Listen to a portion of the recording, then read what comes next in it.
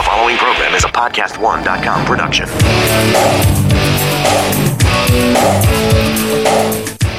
I'm so glad you're with us on the Clark Howard Show, where it's about you learning ways to keep more of what you make. I want you to know that coming up in today's Clarkrageous moment, there's several somethings you should never buy at a chain drugstore. I'm going to tell you what those things are, because spending your money that way is absolutely Clarkrageous. And later this hour, smartphone addiction is something that is a real deal. And my wife says, I'm completely addicted. It's something we need to talk about. It. There's actually some positives about smartphone addiction that I wouldn't have considered, wouldn't have thought about. Speaking of doing something on your smartphone, going to Clark.com, that's a very positive use of your smartphone. And going to Clark.com/ask to ask me a question, that would be a good use too, right? And I hope that you have checked out ClarkDeals.com. Speaking of which, there is something that is not a deal. Costco Wholesale is raising its membership fee and going up to $60 a year for a base member, $120 for the premium Costco membership. If you have the premium membership, the advantage of it, they call it the executive membership, is you get 2% cash back on everything you buy. But you got to spend a fair amount to make that work. And for me, I'm such a believer in the deals from Costco that I'm happy to pay the higher membership. But if your renewal is coming up within 60 days, you can renew without having to pay the new higher membership fee. You'll at least get one more year at the old price. So 59 days out, you are free to renew and get a better deal. So I've noticed that there are deals popping up all over the place right now for Sam's Club memberships at $30 for a year. Sam's Club trying to get people to sample them and maybe dump their Costco membership, is doing these deals right now where you pay $30 instead of Sam's normal price, I think, is $45. I'm looking right now on Groupon, and there's a deal on Groupon where you can get a 1-year membership for $30, and they give you other bonuses with it. And so you're able to get a $10 gift card, dropping the price effectively to $20. So that is a real bargain. In addition, if you're willing to pay $45 for a 1-year membership on the Groupon offer, you get the $10 gift card and you get $100 in additional savings in the store. I love competition. So got 2 ways for you to save with that today. And speaking of shopping in physical stores like Sam's or Costco, this is one I didn't see coming. It is new research from Adobe. And Adobe has a chart showing how many states in the country online sales declined last year. You may be someone who shops a whole lot online, and maybe more so year by year or even month by month, but your experience may not mesh with a lot of other people. And the reason is there are people who shop online who tend to be often wealthier. They may more likely live in a urban core where shopping online is a lot more convenient than having to lug things around. And I've said for a while, with the transition in Amazon from being a bargain place to shop to being all about convenience, that shopping online is not necessarily going to be cheaper. Now, I constantly compare prices. I even do something so 1975. I read Sunday sales flyers and look for deals in those flyers. And those are things where you actually go to a building and you open a door and you go inside and you pick things out. And I only know how to shop in stores with concrete floors and they have shopping carts, although I like to avoid getting a cart because I buy stuff I don't need. But it's not like traditional retail is dead. It may be for you, but for so many people who are price sensitive, you can use your smartphone as a way to comparison shop prices. But you may well find that the best price on something is going to be in a physical store. My wife's fitness tracker croaked, and she wanted one like I have. I don't even know what you call this thing I have. It's some kind of Garmin that is really, really great, but it looks like a full Nerd Alert kind of thing. It's called the Garmin Vivo Active HR. That is such not a good marketing name, is it? And Joel, you look at that. That's about as ugly as something could be that you wear on your wrist. It's a little bulky. Yeah, it's really utilitarian, let's call it.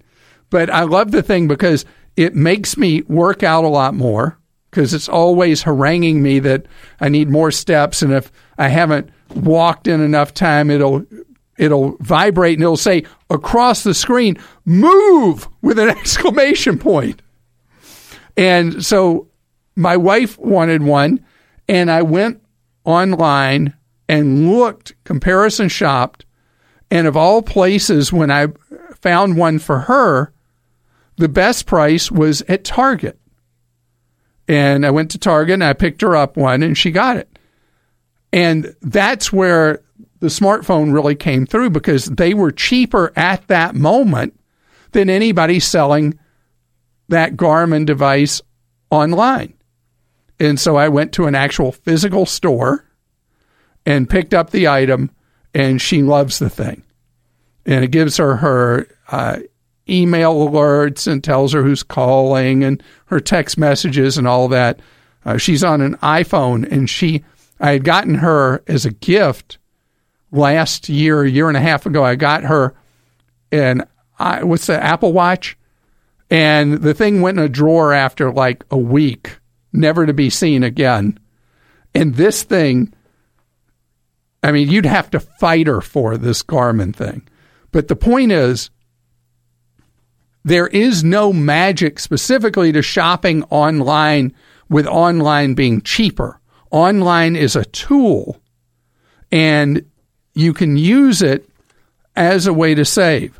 And, you know, I know there are so many retailers in trouble, so many retailers filing for bankruptcy, so many closing stores, because America, forget the internet, America is vastly what they call overstored. We built far too many shopping centers. Retailers opened way too many locations. And that has been so exposed by the competition coming from the internet. But as far as pricing, know that no one place, no one website, no one retail store has the absolute cheapest prices. It's up to you and me to look around and comparison shop if saving money really matters. Ed is with us on the Clark Howard Show. Hello, Ed. Hello, Clark. How are you doing? Excellent. Yourself? Good, thank you. You have something that's getting really old in your life, a home equity line, right? Right. And it is down. It's been down to zero for quite a while, and it's coming time to either get a new one or just let it end its life. And so the question I have is, from a credit score standpoint, is it going to help me or hurt me to go ahead and, let's say, get another $200,000 home equity loan, but never use it? Now, is it a loan or a line? Because the distinction with the difference is a line you can draw on basically with like a check. It's a line. And the interest rate floats. So Correct. Let's step away from the credit aspect for a second. Let me ask you this. So do you find that it's been a useful financial tool for you to know that that's available in a financial emergency of some kind? It is, although I doubt that I'd ever need to use it, except for maybe I might use it to make some other investments that pay a whole lot higher interest rate. So that would be the only reason I might want to use it. Because I like the idea of home equity lines of credit as standby in lieu of keeping money in things like simple savings accounts or anything like that. If you have assets and you keep them invested, and if you had a sudden financial emergency, having to sell investments could be at a bad time. And that's where a home equity line of credit, I think, can be very useful. This is for people who carry very little or no debt in their lives. A home equity line of credit can be a wonderful tool. As far as how it would affect your credit, how long are you staying in the house you're in? We've been there 28 years, and we've probably got another 5 to 10. Okay. So you're not looking to get a new mortgage or anything like that. I think having a home equity line of credit is a good idea as a strategic thing. Then in terms of your credit, the history of the home equity line you have will benefit you for years to come, the fact that it's been there. The issue potentially is available credit and ratios in terms of use of available credit, and that would put the argument towards you taking out a new HELOC, a new home equity line of credit. But what will it cost you to originate that HELOC that would replace the one that's done? They said it's not going to cost anything. If it won't cost you anything, I'd do it. Okay. That's what I was thinking. All right. Well, best to you, Ed. Well, thanks, Clark. Thanks. And Teresa's with us on the Clark Howard Show. Hello, Teresa. Hi. Teresa, you need to buy a car. Well, I might need to. My car is kind of old. It still runs, but I'm thinking if I do some traveling and drive a lot over the next couple of years, I want to really rely on my car. So you use your car, your older car now, to just get around as you need to. But if you take a road trip, that's when it makes you nervous? Yeah, and I'll be working and traveling a lot more in the next couple years. So I'm thinking that I would take money out of my Roth IRA to pay for a new car. You know, I'm going to tell you something. I would not recommend that for one principal reason. Car loans are dirt cheap. As long as you have good credit. Is your credit good? My credit is excellent. If your credit's excellent, are you a member of a credit union? No. All right, I want you to join a credit union. And one of the things that drive people to join credit unions is because they are buying a new or used car. Because credit unions write by far the cheapest car loans. Okay. And the reason I'd want you to do that instead of withdrawing money from your Roth is that your Roth is working for you. The money that's in there is growing tax-free. It can continue to grow tax-free till you need money in retirement.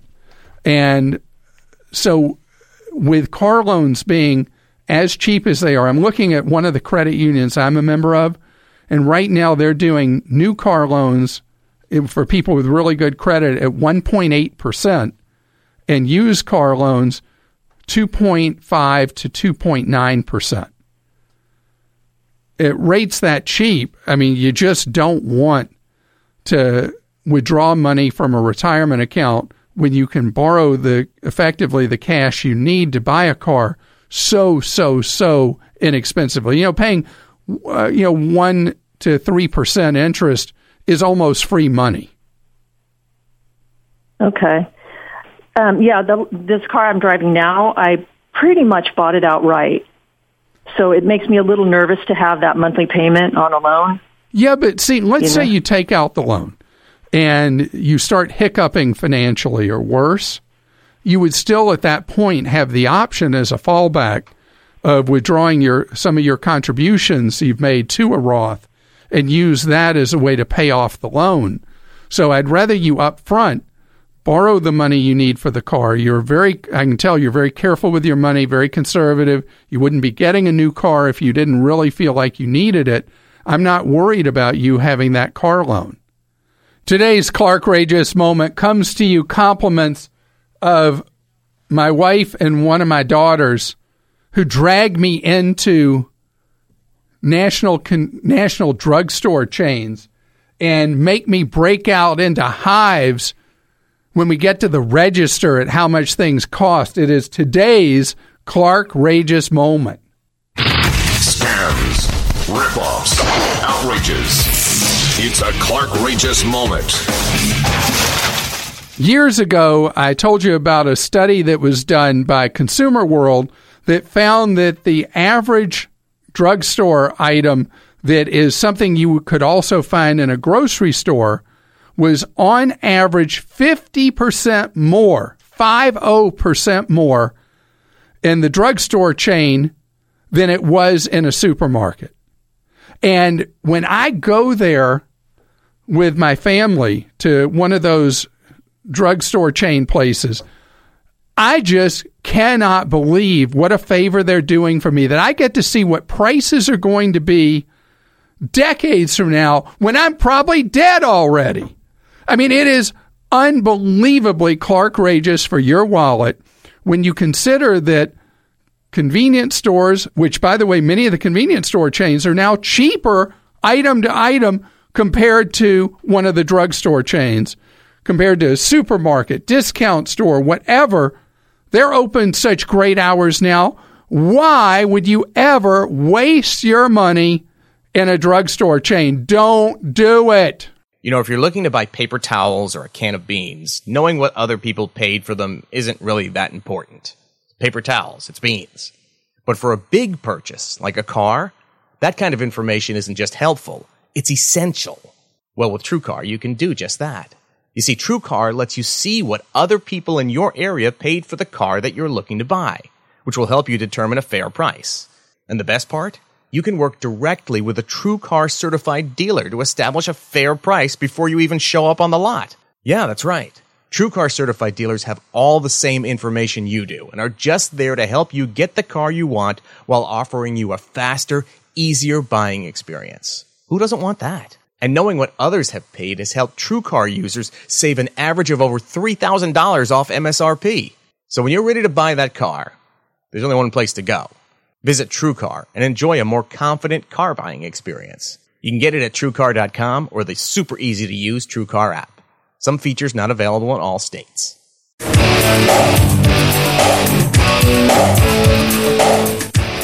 So glad you're with us on the Clark Howard Show, where it's all about you learning ways to save more and spend less, and don't let anyone ever rip you off. Clark.com is our web address. When you have questions for me, clark.com/ask. As I mentioned a half hour ago, I want to talk about the pluses and minuses of our addiction to screens. And you may wonder, what plus could there possibly be to people being addicted to a smartphone, a tablet, laptop, any kind of screen? And one of them that is really surprising, but if you think through, makes sense, is that teenagers are engaging in less risky behavior, according to a report that I read, one of the versions of I read in the New York Times, that teenagers are so addicted to their screens that they're smoking cigarettes less, drinking alcohol less, and taking up illicit drugs less. Which tells you, as clear as could be, that these screens are highly addictive, that they do reach our brain potentially in the same kind of ways that something like a cigarette would or alcohol would.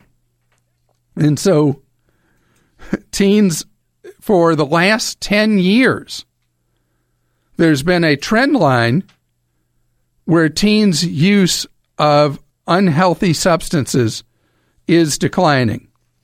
At the same time, these devices are so addictive that they're the negatives for teens, that they cannot keep their eyes on the road when they're driving because they're so tempted to use Snapchat or Instagram or whatever it is they're really into while they're behind the wheel instead of focusing on the road. And by the way, they're not the only ones. I was talking with a police sergeant earlier today, and we were talking about the distractions that occur on the road with all drivers that are so busy looking at their phones. But I'll tell you one of the weirdest things about all this is when I was a teenager, contrary to my kids' beliefs, we actually had electricity. We had vehicles. We didn't call them vehicles then. We called them cars and trucks. And we had television. Didn't have color when I was a kid, but we had TV and radio. We also had something called a phone. And it was this thing that you had one per house, and it was connected with a wire to the wall, and there was a dial on it that you dialed the number. You probably have seen one in an old movie or something. But we communicated by telephone as kids with other kids. And it would be a push and shove in a household about using the phone because the teenagers in a house always wanted to be on the phone. Today, most teenagers don't like to be on a phone and have trouble many times with basic phone etiquette, if you will, because phones just are almost like foreign to them as something to talk with somebody on. They might do a video chat, but that's a whole different thing.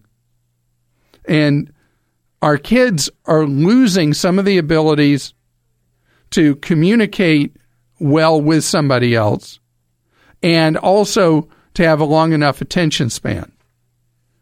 But anything like this is a mixed bag for all of us.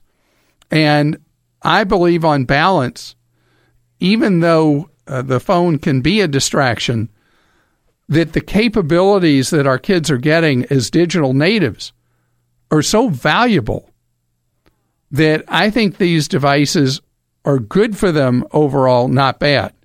And then to think of something totally unexpected consequence, the reduction in cigarette smoking. Who would have ever seen that? Or kids drinking or using illicit drugs. Who would have seen that? Unintended consequences so often are so much of life, but also your quality of life can suffer because of these gadgets. Joel, you gave me a great example recently about how it was Facebook, right? Yeah. It was disruptive in your life? Yeah, I just noticed, and I guess I probably could have just turned off the notifications for the app, but it would just buzz in my pocket. And so I'd pull it out and I'd look at my phone and I'd be on it for a few minutes because I just scrolled through Facebook. And it got to the point where I was like, this isn't healthy. It buzzing in my pocket. And it was like Pavlov's dog, right? I was just doing it every time it buzzed. And so I decided just to delete the app off my phone. And I feel like my head is clearer. Like I'm just having better interactions with people on an everyday basis, everyday level, like at work, at home. It's just been better for me not having it on my phone at all. And so I see it once or twice a day when I'm on a computer, but that's it. Well, one of the disruptions in my life was having email on my smartphone. And what I did was I changed the settings on my phone, which you can very easily do, so that email only comes once every 2 hours to my phone. And that's made that a whole lot less disruptive. So you can use electronics, you can use these capabilities that electronics have. You can use technology to make technology less intrusive in your life. And that's something I've done. We have another rule in our house. We are not allowed to have a smartphone when we're having a meal. Smartphone has to be left away from the table and cannot be looked at. A call cannot be answered while we're at a meal, period. So we actually have to look at each other, talk with each other, and laugh with each other. It's a pretty basic thing, right? I think about how often I'll be out at a restaurant and I'll see people at a two people at a table, and how often they're not even looking at each other and they're both looking at their phones. Chris is with us on the Clark Howard Show. Hi, Chris. How are you? Great. Thank you, Chris. Today, I have just finished my semi-annual checkup meeting with my financial planner, and it seems like I always walk away with a list of homework to do, which is a good thing, things I need to be kind of prompted to move forward with. But I've been asked to review our healthcare directives, power of attorney, and wills, and as I was doing that, I kind of ran into a roadblock. My wife and I own 2 timeshares that we've owned for 10 to 15 years. We love them. We use them. Never been a year that we didn't use those. And our children love them as well, but now the kids are married. They have small children, and they are the beneficiaries of these timeshares. But my question is, upon our passing, what if the kids don't want to inherit these timeshares? What is the They don't. process the kids would need to do? Trust me. Okay. They don't, Chris. No matter how much you've made them work for you and how much you've enjoyed them, you don't want to create a potential obligation for them. Right. And the suggestion that was given to me by a real estate lawyer years ago, which is one that I've given ever since, is that you should change. Is this a designation in the title for the timeshares, or have you done it in your will? It's in the timeshare. Okay, so you want to change that and make a charity the recipient, the beneficiary of those timeshares when you pass away. And then the charity will likely renounce the receipt of them if they can't turn it into any kind of money. Okay. But you don't want to leave a chain where ultimately your kids are left with something that sticks to them like glue. Yeah, I've explained to them that the ongoing obligations that are there, and if you don't use it, there's no sense having that. But also when we purchased these, the kids were minors, and I didn't know if that had anything to do possibly with the way things would shake out as well too. Not that I'm aware of. If you've named your kids in the chain of title is that they are to be the ultimate owner at the time of your death, that's what you need to get changed. It doesn't help to change it in your will. Okay. Well, very good. I have answers, and I can put forward instructions for them going forward, and I'll try and get that taken care of as well. And Chris, it's such a great topic you brought to the table for a related issue. So often, we go through a long lifespan, and we have so many things that we may have created over the years, like could be 401k or an IRA or whatever. And do you know that one thing that most people don't know is that the beneficiary designation that you may have for an IRA or anything like that trumps whatever you put in your will?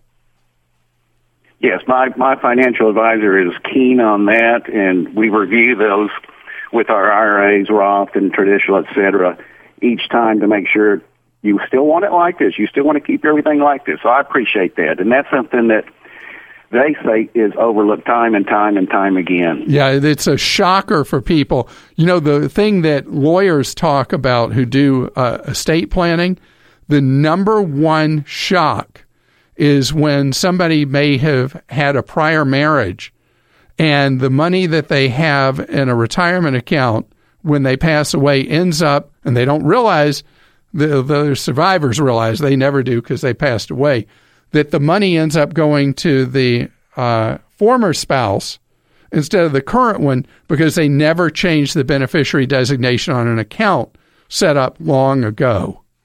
Nigel's with us on the Clark Howard Show. Hello, Nigel. Hello, how's it going?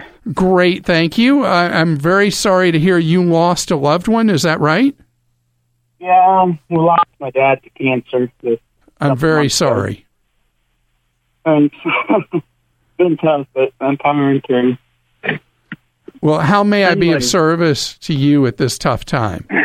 Well, my question is, he was a farmer, and I'm taking over for him, and I've applied and got a line of credit or whatever and all that, but I was wondering if you would suggest getting a credit card so I can build up some credit. Wow, so you were able to get a line of credit even though you have generally no credit, or how much credit do you have? I have no credit. I had to go through the banks. No bank would lend to me, so I had to go through the government and get a first-time farmer loan.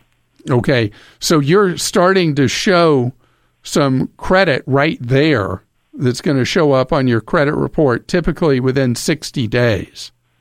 Okay. And so do you have a credit union near where you have the farm? I'm not sure. I've never actually really looked into it. Because the best place for you to establish traditional credit is going to be at a credit union. And they often have what are known as fresh start programs, although because of the loan you now are going to potentially show on your credit, you may be able to jump right past a fresh start. Don't know. But I would, within the next month or so, look for a credit union in your area. If you go to cuna.org, there's a function on there where you can find a credit union, and you put in your zip code, and it'll show you what is near you. And getting generally what you want from the credit union is a Visa or MasterCard. Okay. And under the Fresh Start system, they may have you put a small amount of money in a savings account or a CD at the credit union in order to issue you your initial Visa or MasterCard. Okay. Okay. Yeah, I Googled which credit cards for bad to no credit, and all of them had 35% interest. And I'm like, yeah, I'm not going to do those. Well, you're very smart. You know, a lot of what you're going to find available to people that are looking for what's known as a secured card normally are going to be cards with very ugly terms and conditions. And that's why, without even hesitation, I always encourage people to go to a credit union, is where you go to establish that first level of credit that you're going to need. And once you get that established, it becomes really easy after that, as long as you keep your use of that credit card very low, you'll be fine. And again, I'm very sorry about the loss of your dad. Mary Ann is with us on the Clark Howard Show. And Mary Ann, speaking of cell phones, as we were earlier, you want to talk about consumer cellular. Is that right? Yes, that's right. My husband and I are looking for a good carrier, and we both have dinosaur phones. You know, those little flip phones? Sure. People laugh at our phones.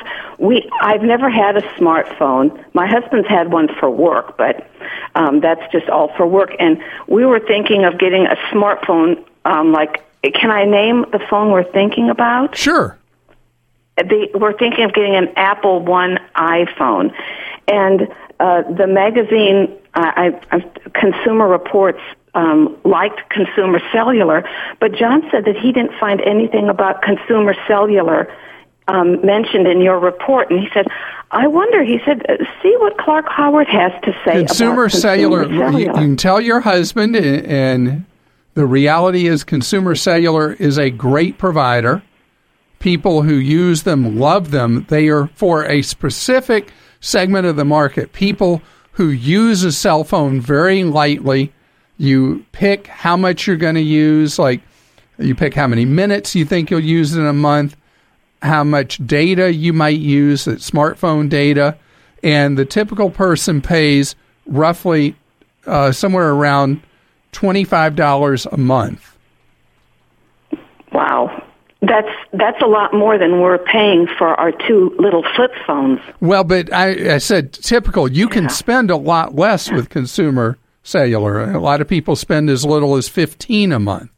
So if you're looking to use a phone very sparingly, but you'd like to have a smartphone, consumer cellular is a very good choice.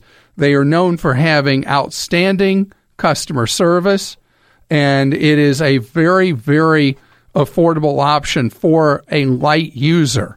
On the other hand, for a moderate user, that's where, Marianne, you'd really want to look at the choices on my guide that may be a better choice for you.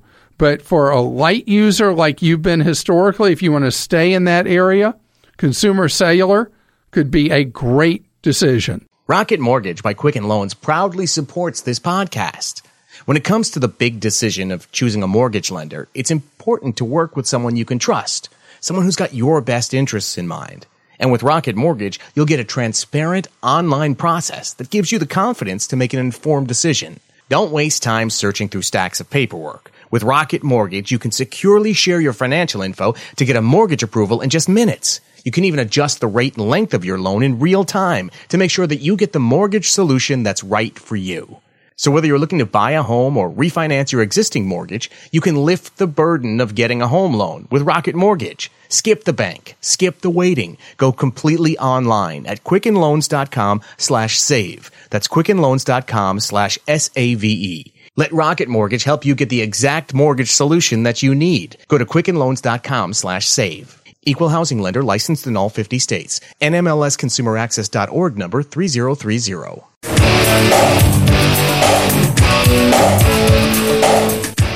I'm so glad you've joined us here on the Clark Howard Show, where it's about you learning ways to save more and spend less. And don't let anyone ever rip you off.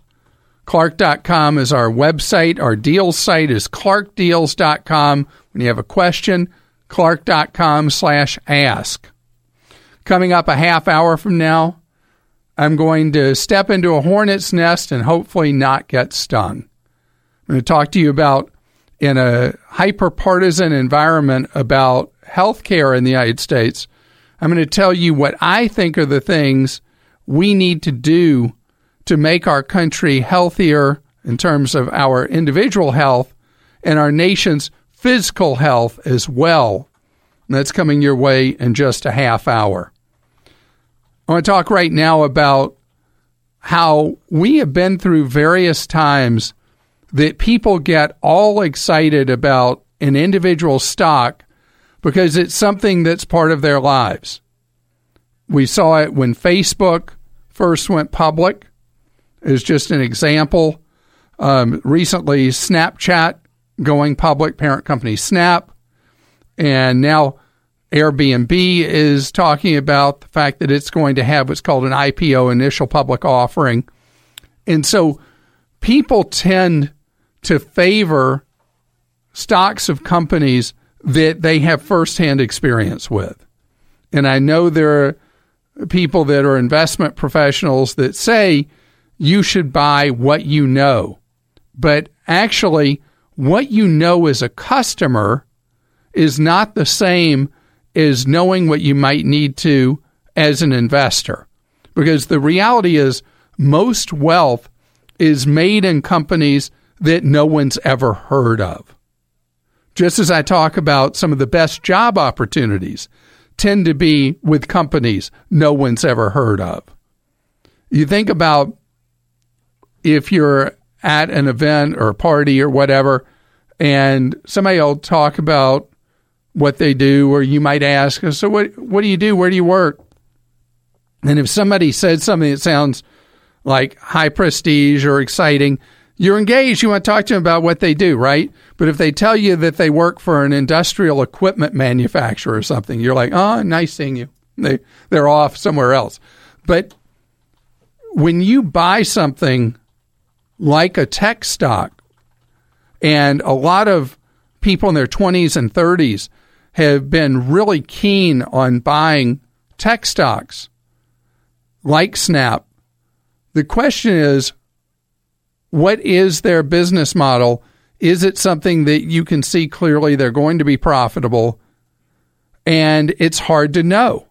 In fact, you look at that stock and the value's gone like a yo-yo, right? But a lot of people who've never bought individual stocks have bought that one. And they may eventually be proven lucky. You didn't hear me say right if it does really well. Because it's hard to know. It's a bit of a gamble buying individual stocks anyway.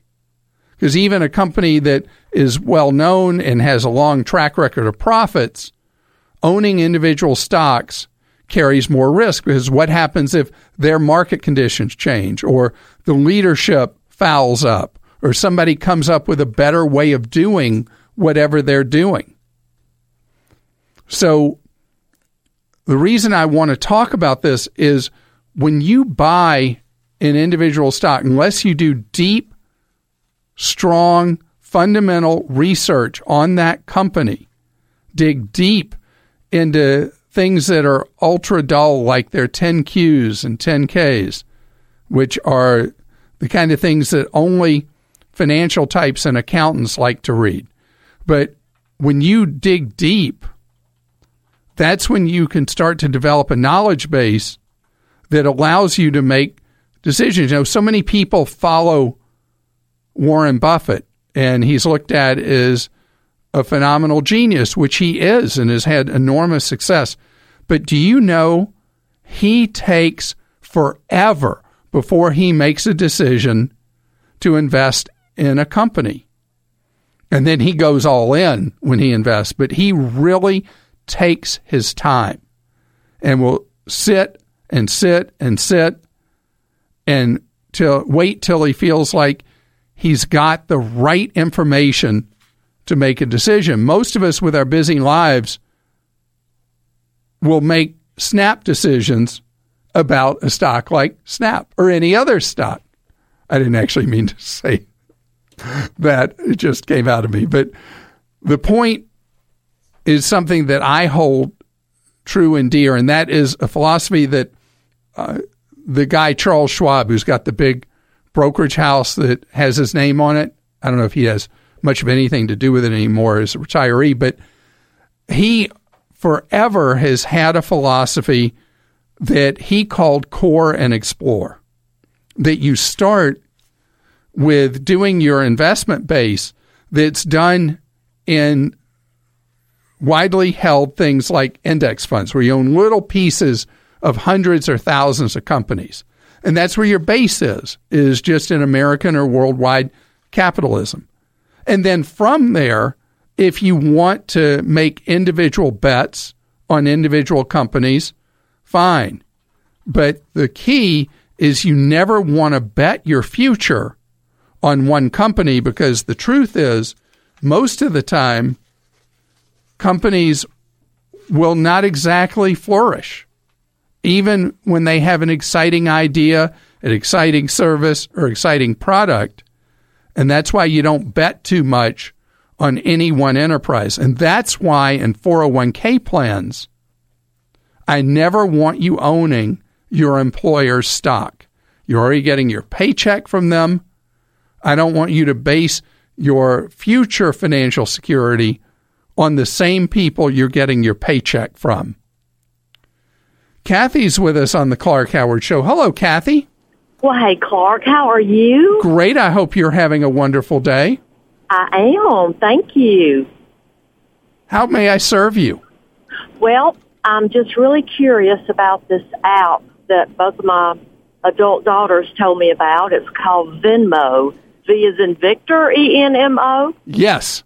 And it sounds fascinating. It's brilliant. Is it? Yes, your daughters are brilliant for using it. I think so, too. It is such a great tool for you to think about. You know, one of the reasons that Venmo became so popular is it allowed to end the awkwardness when a bunch of people would go out together to a social occasion or whatever, and right. The bill comes, and they're settling up, and one of them could say, okay, I'll pay for it. You just Venmo me your share. And yeah. Right then and there at the table, they can all send a quick amount of cash right to the person who took care of the check overall, at least at first, before they got reimbursed. And it just works flawlessly. Well, so you're, and I know you've researched it, and you're really fine with the security and the way it gets your bank account number and all that? Well, okay, so let's be realistic here. Every single secure platform in the world is subject to some level of risk. Right. But the thing about these financial platforms, everything about how they're built from the ground up is to create a secure environment. Doesn't mean that they are 100% safe, but I'd put them 99.999% safe.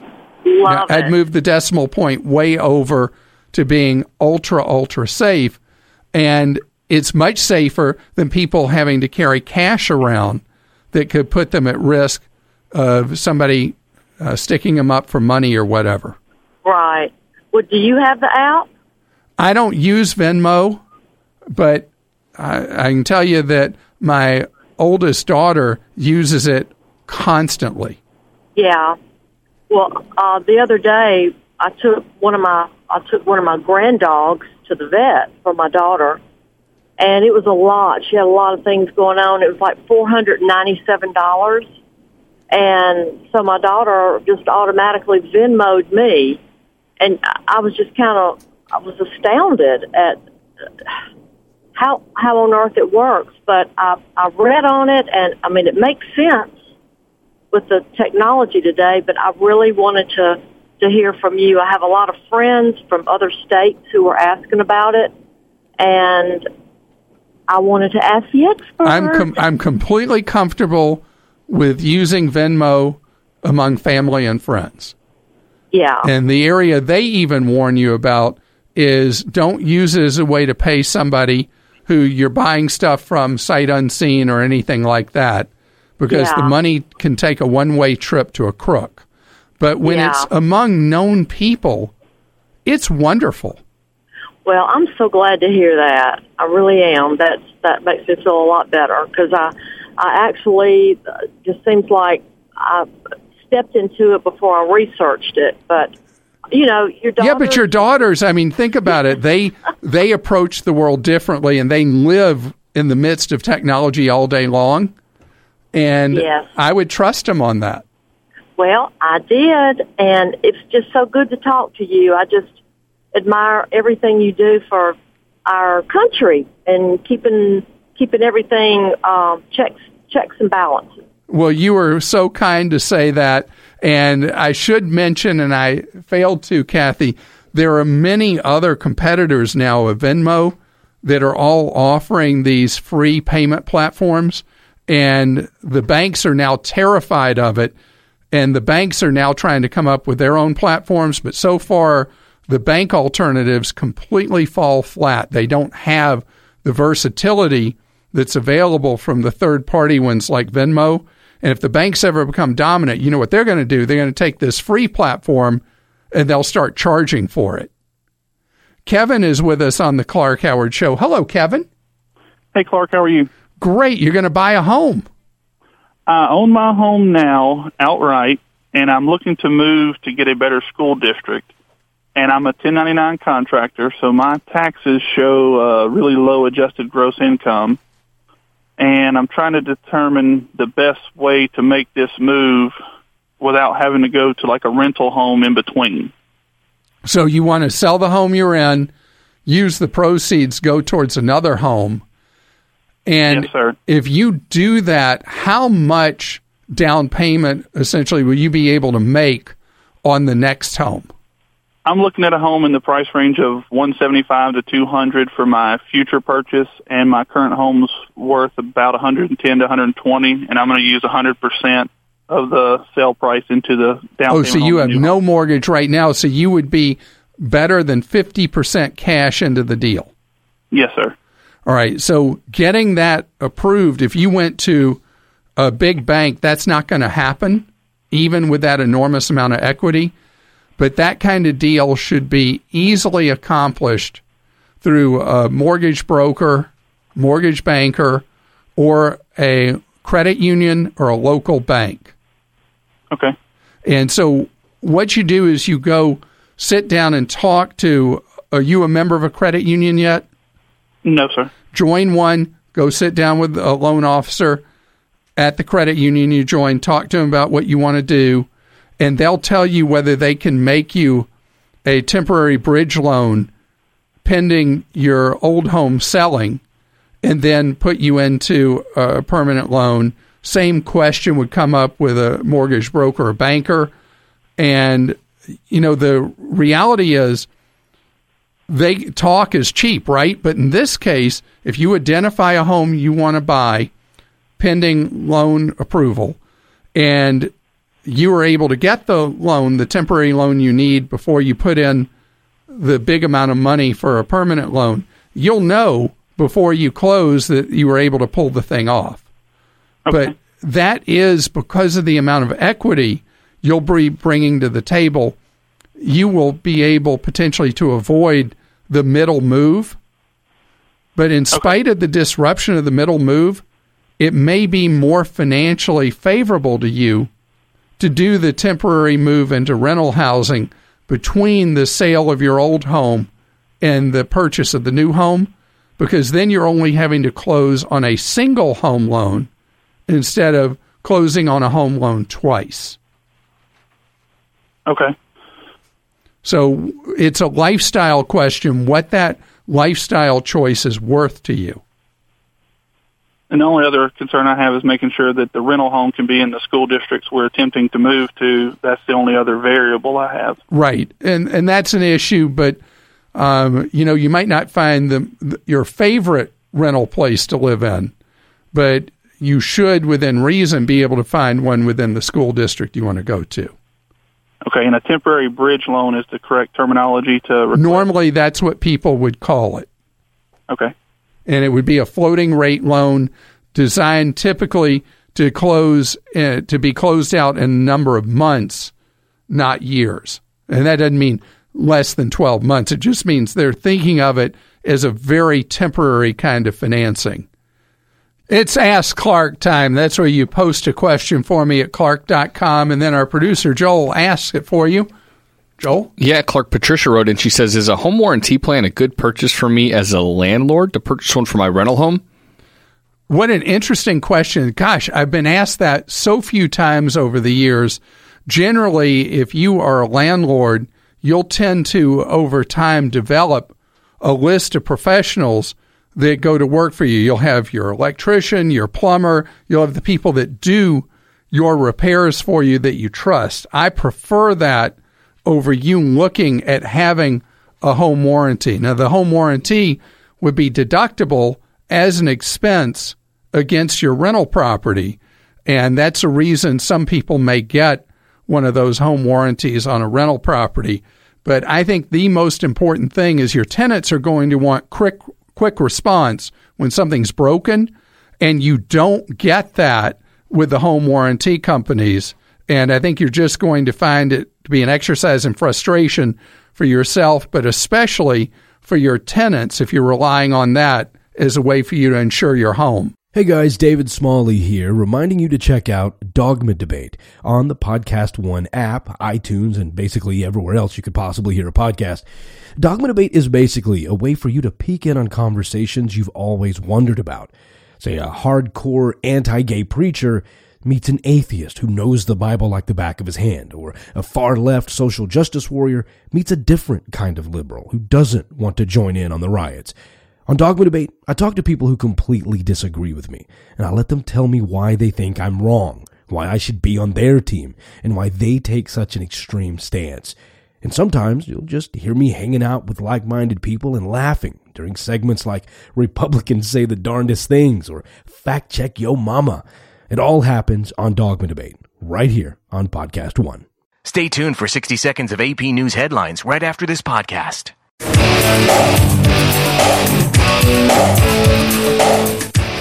I'm so glad you're with us here on the Clark Howard Show, where it's about you and your wallet. I want you to learn ideas from me so you can save more and spend less. And don't let anyone ever rip you off. Clark.com is our web address. And you'll probably need to know that we have Clark Stinks at Clark.com because of what I'm about to step into. I'm going to talk about healthcare in the United States, which has become ridiculously political and should not be. Healthcare represents nearly 1/5 of the U.S. economy. It is a very involved, complicated thing to provide healthcare, and there is no such thing as one right answer for healthcare. But we in the United States rank now 31st in the world for life expectancy, lifespan, and it puts us in the midst of a number of third world countries that either have superior lifespans to us or hang right about where we do. That's at the same time that we spend a far greater percent of our nation's wealth on health care than any other country on earth. Now, that's crazy. Now, we talk so much about Mexico with the things going on with us and Mexico, and there's a projection that in the next 10 years, lifespans in Mexico will pass lifespans in the United States. And that's in spite of lifestyle problems in Mexico that have led to a big spike in diabetes and obesity, that Mexico, at a much lower cost of national treasure, is moving to a point where they'll have longer lifespans than we do for healthcare. I mean, for lifespan for its citizens than we have for ours, in spite of the fact that we spend massive amounts more per person on healthcare than they do, and again, than any other country on earth. So one of the things that is so ignored in the debate going on in Washington about healthcare and the dramatic statements by people on every side of it, even within both the Republicans and the Democrats about healthcare, is that they're all talking about rearranging what I would say is an expression I overuse, the deck chairs on the Titanic, which is the inefficiency and ridiculous cost of providing health care in the United States.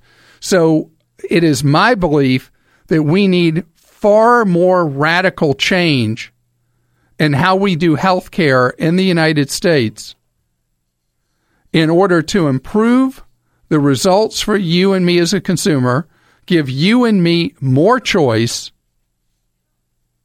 and to do something about the price of it.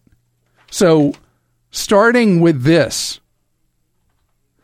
we keep siloing people in the United States with health care.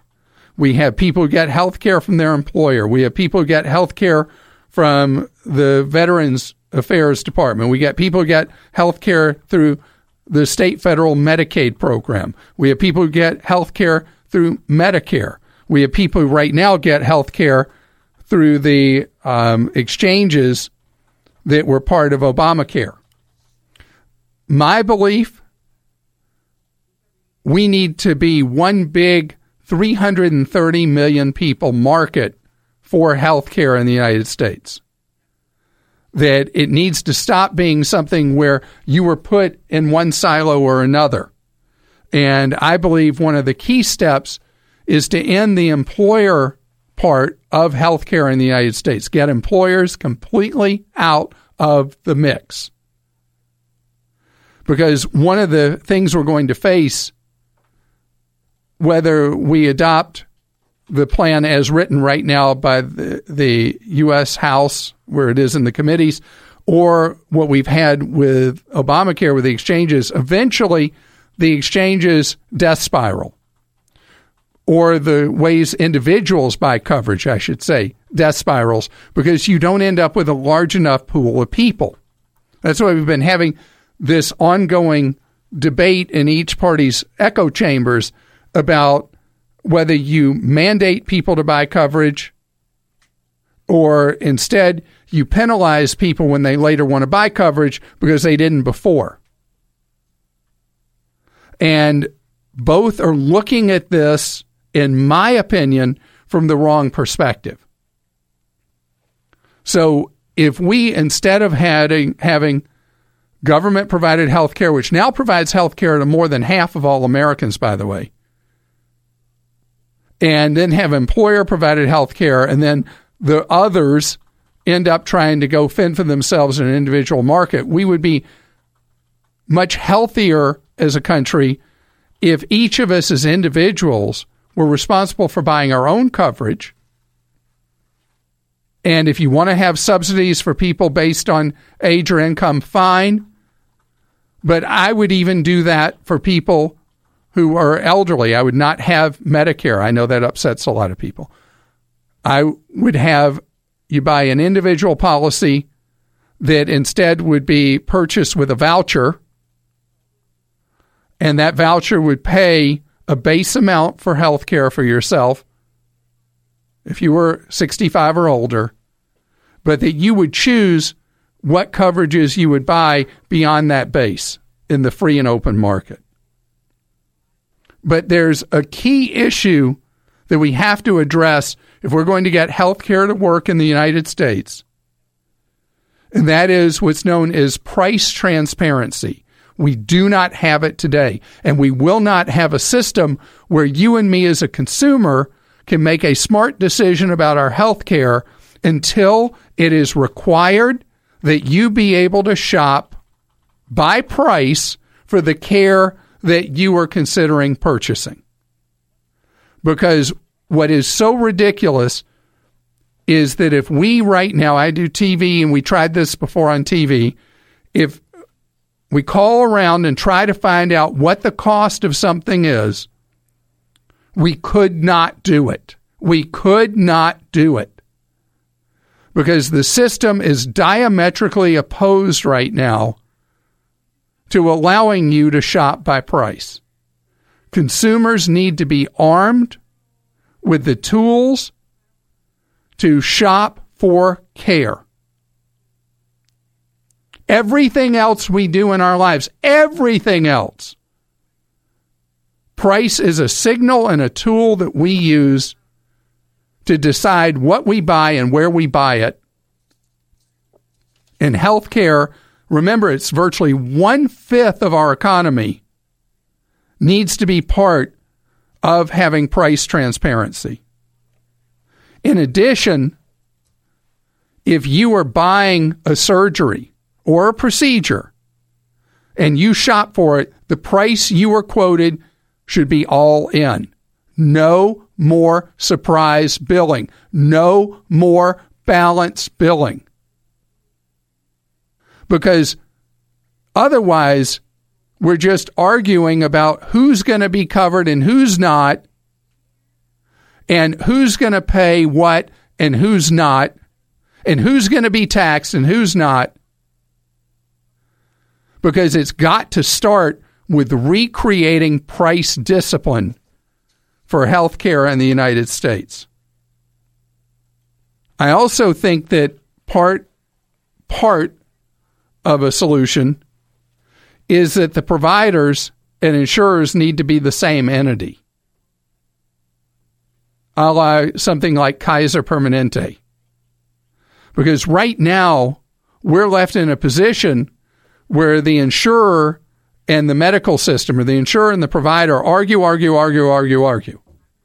And then when they're done arguing, who gets left stuck with the balance? You do and I do, and that is wrong because, again, that eliminates price transparency from the system. I also think that people should have the option, as we used to do it in the United States, to have policies only for catastrophic issues. That everyday kind of medical stuff we would buy in the open market, and we would shop for it, and we would pay out of our own pocket for routine stuff. These are just some basic things, because obviously there's so many elements to healthcare, I could never get to all of them here.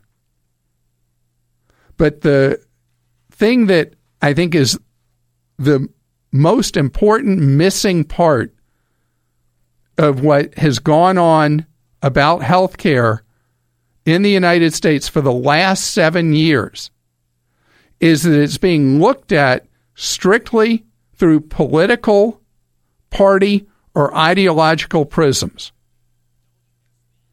Healthcare is a business like any other, and we must put in place procedures that make it, again, a business like any other, and not something that is subject to the political whims of Washington. The people in the political class do not experience medical events like the rest of us. They are really immune from it. They are cordoned off from it. And so for them, it's all about talking points and political points and political advantage. This is too important for our nation's future, your health, your family's health, and our nation's finances and our individual finances for it to be something that is a political battle instead of one that is decided over time by market forces.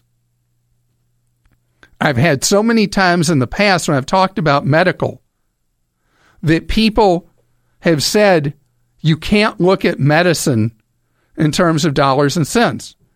But everywhere on earth, there are decisions that are made about medical care that are made with an eye to the wallet. There's only so much money to go around, and our use of money for medical care needs to become far more efficient than it is.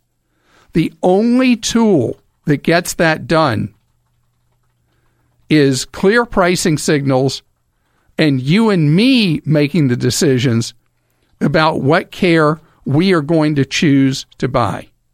You want to comment on this? Remember, go to Clark.com and go to Clark Stinks. Bill is with us on the Clark Howard Show. Hello, Bill. Hi, how are you? Great, thank you, Bill. You're thinking of moving next door. Well, next door state, yes. Yes. Well, I was just using a figure of speech. Uh-huh. Well, it's a pleasure to be on. Well, it's great to have you here.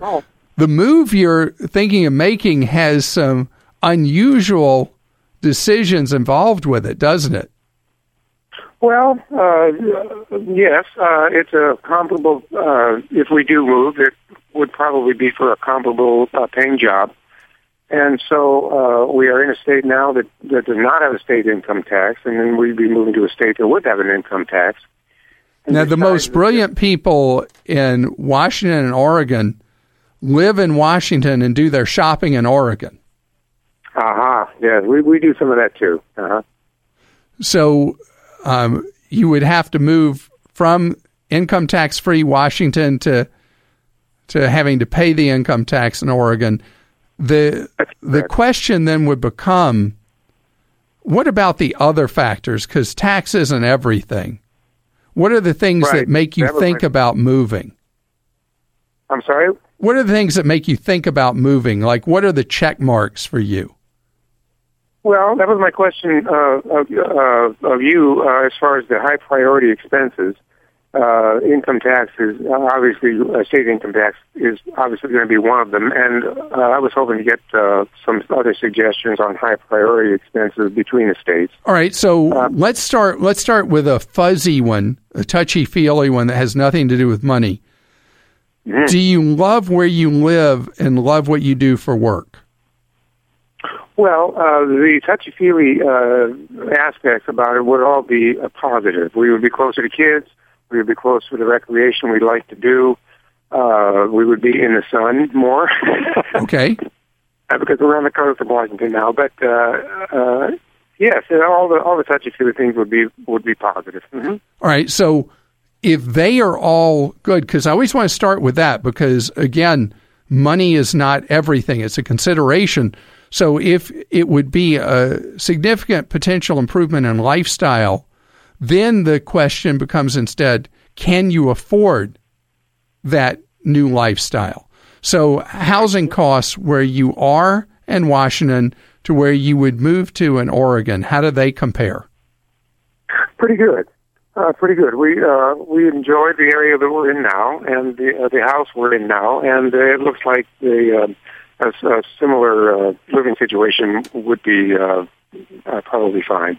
So the pricing, you wouldn't go from a low-level housing cost to a really high level. You'd be able to get equivalent housing without running up the budget. That is correct. All right. So then the only question is the issue of the state income tax, I would think, because if you're going to have a much better lifestyle and your housing costs, which is the biggest expense most of us have, stays equivalent, then it's just a matter of, is it worth the sacrifice of having a little less net money because of having to pay the Oregon state income tax? Right. Mm-hmm. Is it? Yes, it is, yes. And, then you go. Then you go. I mean, that's really it, because the priority, as I look at the priorities, is you start with what would make you happiest. And being closer to the kids would make you happier. The weather would make you happier. You're not going to be bumping up your lifestyle cost. I think you go. You take the job and you go. All righty. Well, any other high priority economic factors that you would recommend? No, I don't think so, because the biggest difference between the two states is the no sales tax on one side, the no income tax on the other. So you have some benefit because you can't always shop in Oregon. You'll have some benefit from not paying the sales tax. I think you're good to do what you want to do and not feel like it's going to hit you in the wallet. Thanks for listening to the Clark Howard Podcast. Download new episodes every Monday through Friday at podcastone.com. That's podcastone.com. I'm Rob Cisternino, the aptly named Rob Has a Podcast, where we're creating fun, smart conversation around reality TV games like Survivor. And this March, Survivor Game Changers is finally here. Join me weekdays for episode recaps, player interviews, and of course, your feedback. So if you're ready for a game change in your own Survivor experience, download Rob Has a Podcast at podcastone.com on the Podcast One app or subscribe on iTunes. What we're learning about the Manchester bomber. I'm Rita Foley with an AP News Minute. The father of the alleged Manchester suicide bomber says his son didn't do it. We don't believe in killing innocents, he told the AP. But the father reportedly was a member of an al-Qaeda-backed group in Libya years ago. That, according to a former Libyan security official. Meanwhile, police have carried out raids on a block of apartments in Manchester. Witnesses say they heard explosions. Alan Kinsey was a neighbor of the alleged bomber. The actual family that had been there, I'd never really come across them in bad ways. It was always, even when I said hello, they never seemed to speak back to you. It was just like kept themselves to themselves, and that was about it. The British putting more military troops on the streets now as police say it's clear this is a network they're investigating. President Trump has arrived in Brussels for NATO meetings after a visit this morning with the Pope at the Vatican. I'm Rita Foley.